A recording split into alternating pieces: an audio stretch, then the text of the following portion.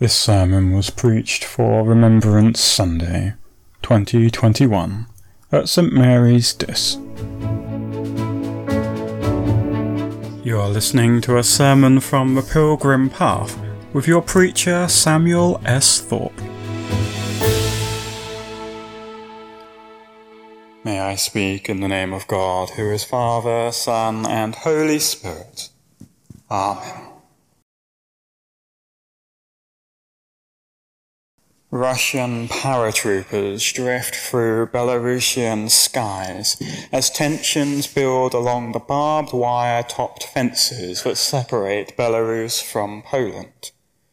Further to the east, several thousand Ukrainians move to their border with Belarus, even as 10 times their number of Russian forces move closer to the Russian border.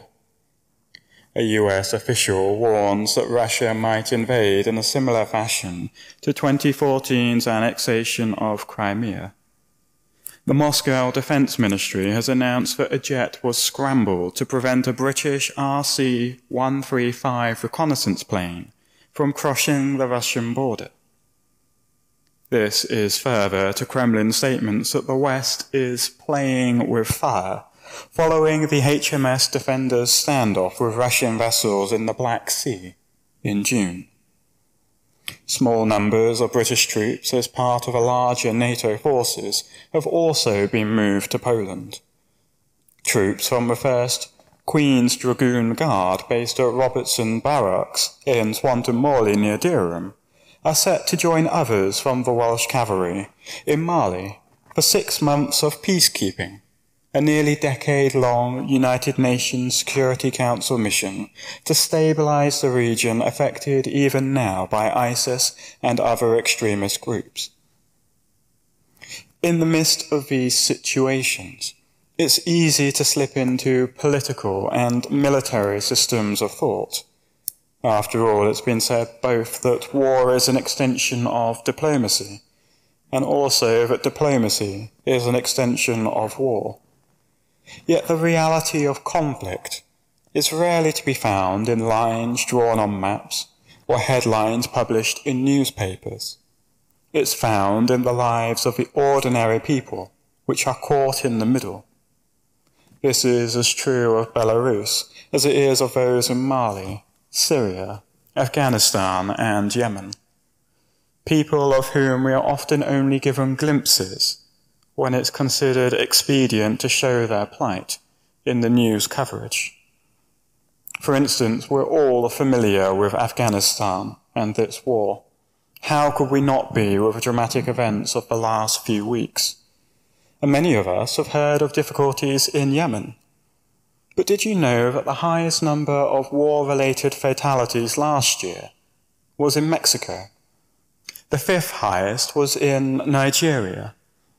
That in 2020, almost 3 times as many people were killed in Azerbaijan as they were in Iraq. Even here, as I try and point towards human lives affected by conflict today, I find myself drawn again to the use of statistics, which frankly don't impress us or move us beyond a muttered comment of, "Oh, how awful." It's hard for most of us, especially those of us who have not served in the military or who have not had to flee armed conflicts with only the clothes on our backs. It's hard for us to get a handle on the reality of wars and the rumours of wars in far-off places, beyond what it might mean perhaps for our heating and our grocery bills. That is precisely why Remembrance Sunday is such a powerful occasion for our nation, because there was not a town or a village which came through the world wars unscathed. England, green and pleasant land as it is, has been inexorably altered not just by the political realities which followed the close of the Second World War, but by the lost generations which were not afforded the opportunity to grow and shape our culture as they might have with their presence. However, we remember those who do not grow old as we grow old, words which grow only more poignant as we do indeed grow old and reflect on all that our lives have been. We each have individual names and faces which we do recall. For me, it's my great-grandfather, Samuel Thorpe Butler Thorpe, 2nd Lieutenant of the Suffolk Regiment during the First World War. He met his wife, a nurse called Pansy, whilst recovering in hospital from a bullet wound, a quirk of history without which I wouldn't be here. And I'm sure that in a similar way each of you have names which come to mind. And I've been mindful during this pandemic that many have drawn on their own memories of their childhoods growing up in the war as a comparison to make sense of it all. One of my neighbours around the corner from me recalled watching the Battle of Britain from her friend's garden. She wondered at the impact that had on her growing up, and in turn wondered what the impact will be of today's events on the present generation of children as they grow up. Each year we remember those who have died in war, whether the world wars or any of the many subsequent conflicts. Yet each year we continue to hear of new wars and yet more rumours of wars, and we can wonder, when will it ever end? Our Gospel reading acknowledges this dynamic at play, that there will be wars and rumours of wars, as well as famines, and perhaps our minds here go to COP26, and earthquakes, as the creation groans in anticipation of its longed-for redemption. And the truth is that the cycle of peace seekers preparing to go to war is an endlessly reiterating reality of humanity. In itself, it is both noble and pointless. It reminds me of the opening words of our reading from Hebrews, which speaks of the Jewish priests. And every priest stands day after day at his service, offering again and again the same sacrifices that can never take away sins. Human actions are fundamentally limited by the reality of our sinful nature. No matter how often we atone for sin, no matter how often we fight for peace, we can never reach the ideals that we long for by ourselves.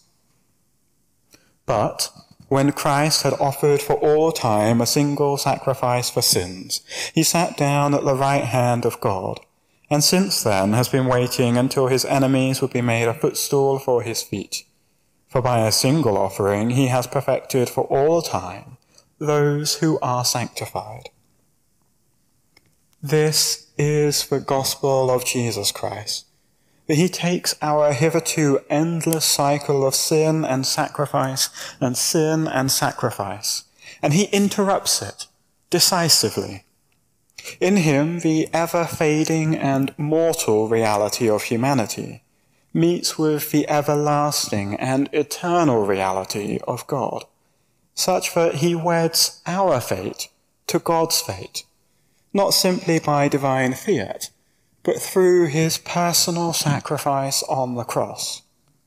The death of Christ is the death of every human being, and through that unity, the resurrection of Christ is the promise of resurrection for every human being. As the prophecy of Daniel says, those who sleep in the dust of the earth shall awake, some to everlasting life, and some to shame and everlasting contempt. Those who are wise shall shine like the brightness of the sky, and those who lead many to righteousness will be like stars forever and ever. And our portion of Hebrews continues on this theme far better than I ever could. Therefore, my friends, since we have confidence to enter the sanctuary by the blood of Jesus, by the new and living way that he has opened for us through the curtain, that is, through his flesh, and since we have a great high priest over the house of God, let us approach with a true heart in full assurance of faith, and with our hearts sprinkled clean from evil conscience, and our bodies washed with pure water. Let us hold fast to the confession of our hope without wavering, for he who has promised is faithful. And let us consider how to provoke one another to love and good deeds, not neglecting to meet together as is the habit of some, but encouraging one another, and all the more as you see the day approaching. Let us hold fast to the confession of our hope without wavering, for he who has promised is faithful. And this is the other aspect of Remembrance Sunday for the Christian. When we are confronted with wars and rumours of wars, as Jesus told us we would be, we do well, yes, to hold on to the names and memories of those who are meaningful to us, and to use our desire to honour their sacrifice as a motivation and encouragement to us to love and to good deeds. But we are also to hold fast to the confession of our hope without wavering, for Jesus is faithful. I said it before and I will say it again and again. The gospel is not an escape from the realities of evil and sufferings which occur in this world. It is the only means that we have of staring it straight in the face and enduring through whatever the world might throw at us, confident that the Lord Jesus Christ is greater than sin, greater than death, greater than the world and the devil. Yet although on the cross he made a once-for-all sacrifice which endures forever, we still have to hold fast to our confession. Hebrews continues after our portion by saying, if we willfully persist in sin, having received the knowledge of truth, there no longer remains a sacrifice for sins, but a fearful prospect of judgment and a fury of fire that will consume the adversaries. So do not be among those who shrink back and so are lost, but among those who have faith and so are saved. This morning, then, let us remember today and always that our faith is in the Lord Jesus Christ. Let us say in a short while with confidence the words of the Creed, the confession of our hope. And let us commit ourselves once again to come into the presence of God in the Eucharist, to feed on his body which he gave for us, so that we might escape the death of sin, and enter the new and living way that he opened for us, approaching him with a heart filled with the assurance of faith, with our hearts sprinkled clean from an evil conscience, and our bodies washed with pure water. When we hear of wars and rumours of wars, let us always remember. Amen.